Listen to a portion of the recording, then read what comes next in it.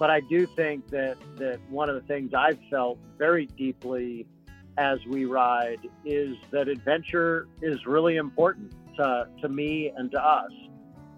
So there will be another one. What it is, I don't know.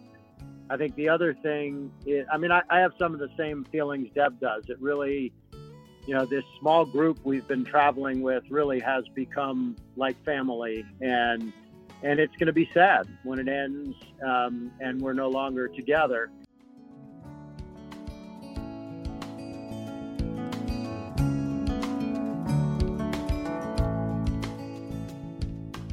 Welcome to the Vermont Conversation. I'm David Goodman. An uncommon group of bicyclists is on the last leg of a 4,300-mile journey across America. They are survivors of strokes and other brain injuries, as well as people who struggle with aphasia, a life-altering language disorder that affects about 30% of people who have strokes. The group calls itself Stroke Across America, and they are riding to raise awareness about strokes and aphasia and to call attention to the importance of emotional recovery after a stroke. The group is led by the husband-wife team Deb Meyerson and Steve Zuckerman of Portola Valley, California. Deb is a stroke survivor, and Steve is a nonprofit executive. Steve is a childhood friend of mine, and he's the cousin of Vermont former Lieutenant Governor and current candidate for Lieutenant Governor David Zuckerman. Deb, Steve, and rider Whitney Hardy spoke to me after a day of riding in western New York. I began by asking Steve to tell me the story behind Stroke Across America. My wife, Deb Meyerson, who's with us here, was a professor at Stanford, and about 12 years ago had a very severe stroke. Among other disabilities she lives with aphasia, which is a communication disability. It affects speech and language, but not intellect. But her speech was challenging enough that it forced her out of her role as a professor. And for 5 years, she, with help from the family, wrote a book called Identity Theft, Rediscovering Ourselves After Stroke, which really was a 5-year process of us really understanding just how important identity is in the recovery process and rebuilding identity in the path to rebuilding a rewarding life. Deb had done a lot of work around identity in her role as a gender scholar. And so we ended up founding a nonprofit called Stroke Onward to really do that work of helping healthcare realize that in addition to rehabilitation after a stroke, this issue of an emotional journey is critically important. For us, one of the ways that we've really continued to live a life we enjoy is through cycling. Deb could no longer ride a single bike, but we, after 3 different kinds of tandems, found one that worked really well for us. And it's been a big part of our lives since Deb's stroke. And candidly, riding cross country has been on my bucket list since I was 22. And as we were building Stroke Onward and trying to find ways to bring attention to the issues we cared about, we decided to ride cross country and use it as an awareness raiser. And so that's what we're doing. Where are you right now? Where am I talking to? I know this is a riding day and you are fresh off the road. Well, I'm embarrassed to say I can't tell you the name of the town we're in. We are one riding day about 55 miles east of Niagara Falls, New York, along the Erie Canal. So we had a beautiful day riding a crushed limestone trail right along the Erie Canal. And that is a famous cross New York State trail. Will you be riding that clear across New York? Pretty much. I think that's going to be mostly our route all the way through Albany until we then cross into Western Massachusetts. Well, let me turn to Deb Meyerson. Deb, say a little bit about what this ride means for you. I imagine that 12 years ago, in the wake, the aftermath of your stroke, this probably seemed like an unimaginable effort. What has it been for you? Really fun and really exhausting and exhilarating. I am really enjoying myself and frustrating. Well, tell me about both the high and the low of this. What has been exhilarating and what has been frustrating? The lows are the really cold and rainy, really rainy in Montana and Washington and Wyoming. Really, it's fine, and I love it. I have seen, Deb, the bicycle that you and Steve ride. Describe how this bicycle works, the position that you're in, and how you're able to pedal. Steve is in there's back, and I am in the front, and my legs are really working hard. Yeah, I'll just add, David, for the listeners, it's unusual in that I'm in the back in a traditional upright bicycle position, whereas Deb's in the front in a recumbent bicycle position. So it's an unusual tandem, and it works really well for us, both because Deb has what's called spasticity, or a cramping in her right foot and leg that cramps less in that recumbent position than when we rode a traditional upright tandem. And it also gives her a great view because she's in the front. So unlike a regular tandem, she's not looking at my back all the time. Well, let me turn to Whitney Hardy, one of the riders in your group. Whitney, I understand that you were hit by a car in 2014 in Boston while running after work and suffered a life-threatening traumatic brain injury, or TBI. Talk about what happened to you, what your life has been like since that time, and why you decided to ride across the country. I'll start with what happened, and basically when I got hurt, there was nothing that I could have, it was not expected, and there was no preparation for recovery of anything like that. So then one day I was at work and going for a run afterwards. The next day, plus a very long time, I was a 24-hour hospital patient. And then kind of what my recovery has been like has just been over time transitioning from uninjured to starting a new life with a traumatic brain injury and trying to adapt my abilities and try to gain acceptance of what is my new normal. What is your new normal?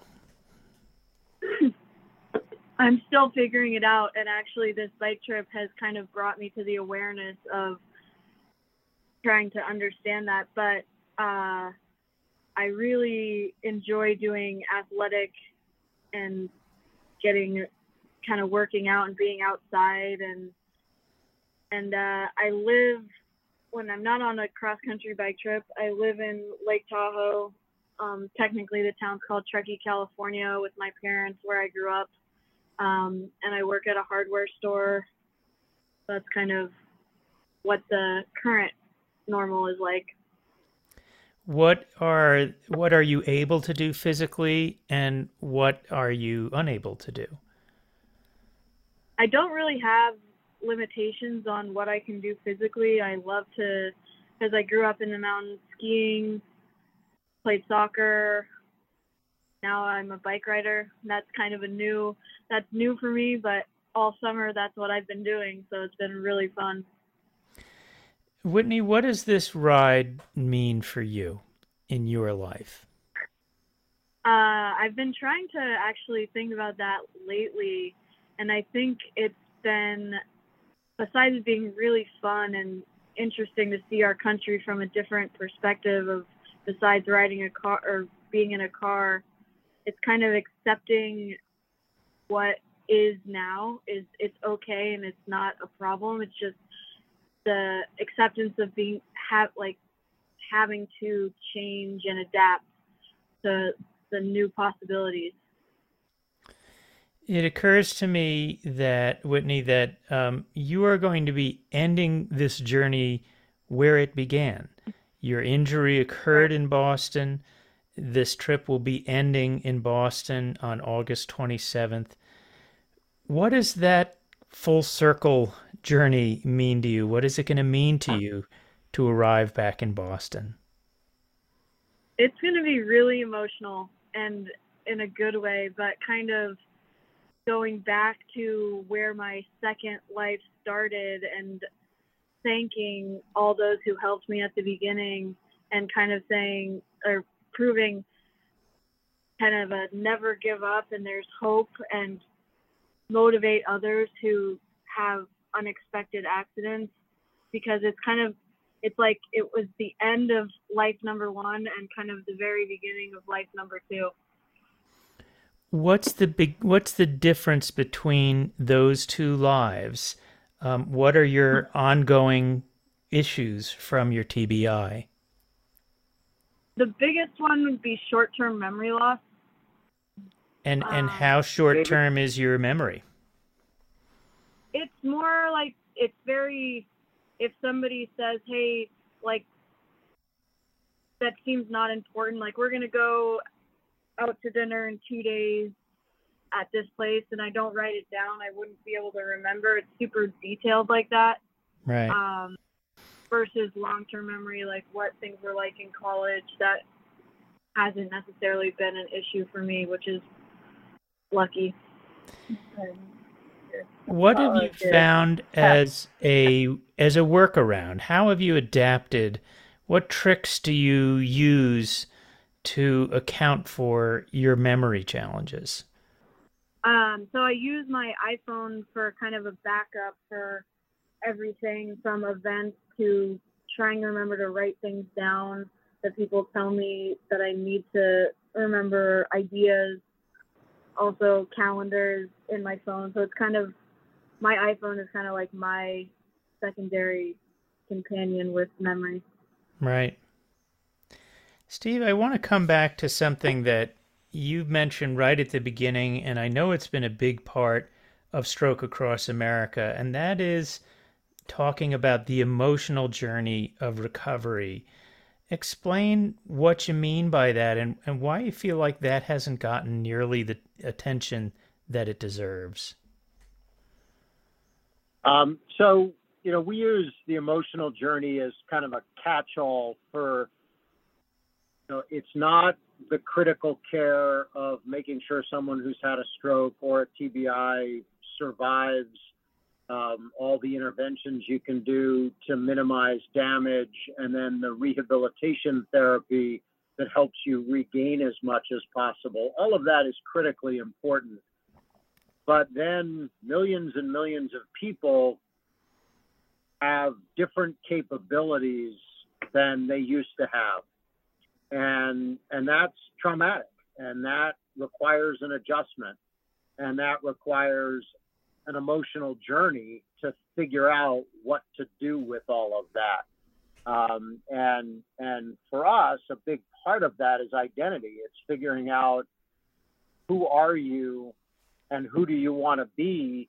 Just as Whitney was just talking about, she can't hold the kind of job she held before her accident because of her memory and processing issues. So how does she think about herself? How does she think about her employability and her ability to live independently without the help of a family member?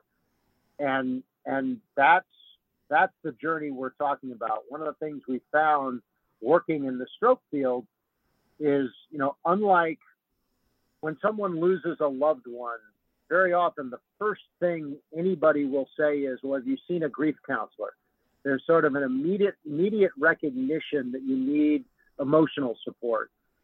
In the stroke care system, that's either non-existent or very much in the background. And one of our hypotheses is that stroke really grew up in the medical system in the traumatic medical care model, that somebody has a stroke, they get brought to the hospital, they need traumatic care, urgent care. But the reality is that for survivors, and the good news is more and more people are surviving stroke, it becomes a chronic condition. And yet the system doesn't necessarily offer up a lot of the resources that it offers up for other kinds of chronic conditions. And so that's really a big part of our work, is trying to understand what are those resources? How can mental health professionals be more helpful to stroke survivors than maybe is being used in the system today? And what can we do to try to catalyze change to make resources like that more readily available to survivors of things like stroke and traumatic brain injury? What has the emotional journey of recovery been like for you and Deb? I mean, it's been a tough journey, and we often say it's a journey that will never end, because we say all the time, and Deb said in the book, look forward, not back. It's sort of simple advice, but hard to do. And we recently wrote an article about the fact that you want to get beyond the change in your life, the loss of capabilities, the disabilities you have. But it's not that you ever get past it or you ever get over it. You're never going to stop having moments where you say, I just wish it was like it used to be. So it's a never-ending process to be able to deal with those, we call them cycles of grief. For us, it's been a journey to figure out ways to adapt life, to make life work well for both of us in the face of Deb's disabilities. And that's in recreation. How do we continue to cycle? How do we hike? How do we ski? How do we do it together? How do we do it separately and professionally? I think the creation of Stroke Onward was very much about, Deb identifying that having lost her role as a tenured professor, trying to get at what really did she care about in that role, and that was creating and sharing knowledge. Well, maybe we can do that in a different way in the stroke system through a nonprofit. And so the formation of Stroke Onward is a way for us to together have purposeful work in a way that works for Deb with her current capabilities. Let me ask Whitney, in the course of your 4,000-mile plus journey across the country, is there one person, one interaction that is especially meaningful to you that stands out? Yeah, there was this one gentleman, and I don't remember. I think it was a long time ago now. I think we were close to Boulder, and he was going in the opposite direction. So he was biking west and we were biking east, and we all had to take shelter because we were rain was hitting, and he ended up kind of needing our help because he needed some water. And so it was easy for us to get him what he needed. And it was just kind of a fun interaction, because finding somebody else doing similar activities that we are, but more on his own and more independent. And he is also a stroke or brain injury survivor? I don't know. He didn't mention that. So he was just on his own on an adventure. Well, let me turn to Deb. You're almost at the end of this remarkable journey across America, and it's been a journey in so many ways for you. What's it going to mean to you to dip your bike wheel into the Atlantic Ocean when you get to, it sounds like you'll be officially ending in Revere Beach. Is that what Yeah. what's that going to mean to you, Deb? Steve and I are going back. That's news to me. We're riding back to California. I really a sad day. Because you've been enjoying the journey. Yeah, it's a really sad day. Steve, what's it going to mean to you to finish this ride? It means I get to start planning the next adventure. Do you know what that's going to be? Well, Deb just said it's going to be riding back, but I don't think we're going to do that. No, the short answer is no, I don't. But I do think that one of the things I've felt very deeply as we ride is that adventure is really important to me and to us. So there will be another one. What it is, I don't know. I think the other thing is, I have some of the same feelings Deb does. It really, this small group we've been traveling with really has become like family, and it's going to be sad when it ends, and we're no longer together. And so, but I think the other thing for me is the kind of the therefore what. I think we've done a lot with the trip while we've been on it. But I've also been thinking a lot about how do we use this incredible trip and how do we build on it in order to advance our mission of sort of healthcare system change to provide better support to survivors and their families. And so and that might involve future adventures, but also, just how do we take what in some ways is a metaphor, this metaphor of cycling, which for us is an adaptive activity that enables us to continue to live the kind of life we want to live when on the surface we could no longer ride together. How do we continue to use that for good? So I think that's what the wheel dip will put that next phase in motion. All right. Well, I want to thank all three of you, Whitney Hardy, Deb Meyerson, and Steve Zuckerman. Thanks so much for sharing your journey on the Vermont Conversation. Thank you. You're welcome. Thank you.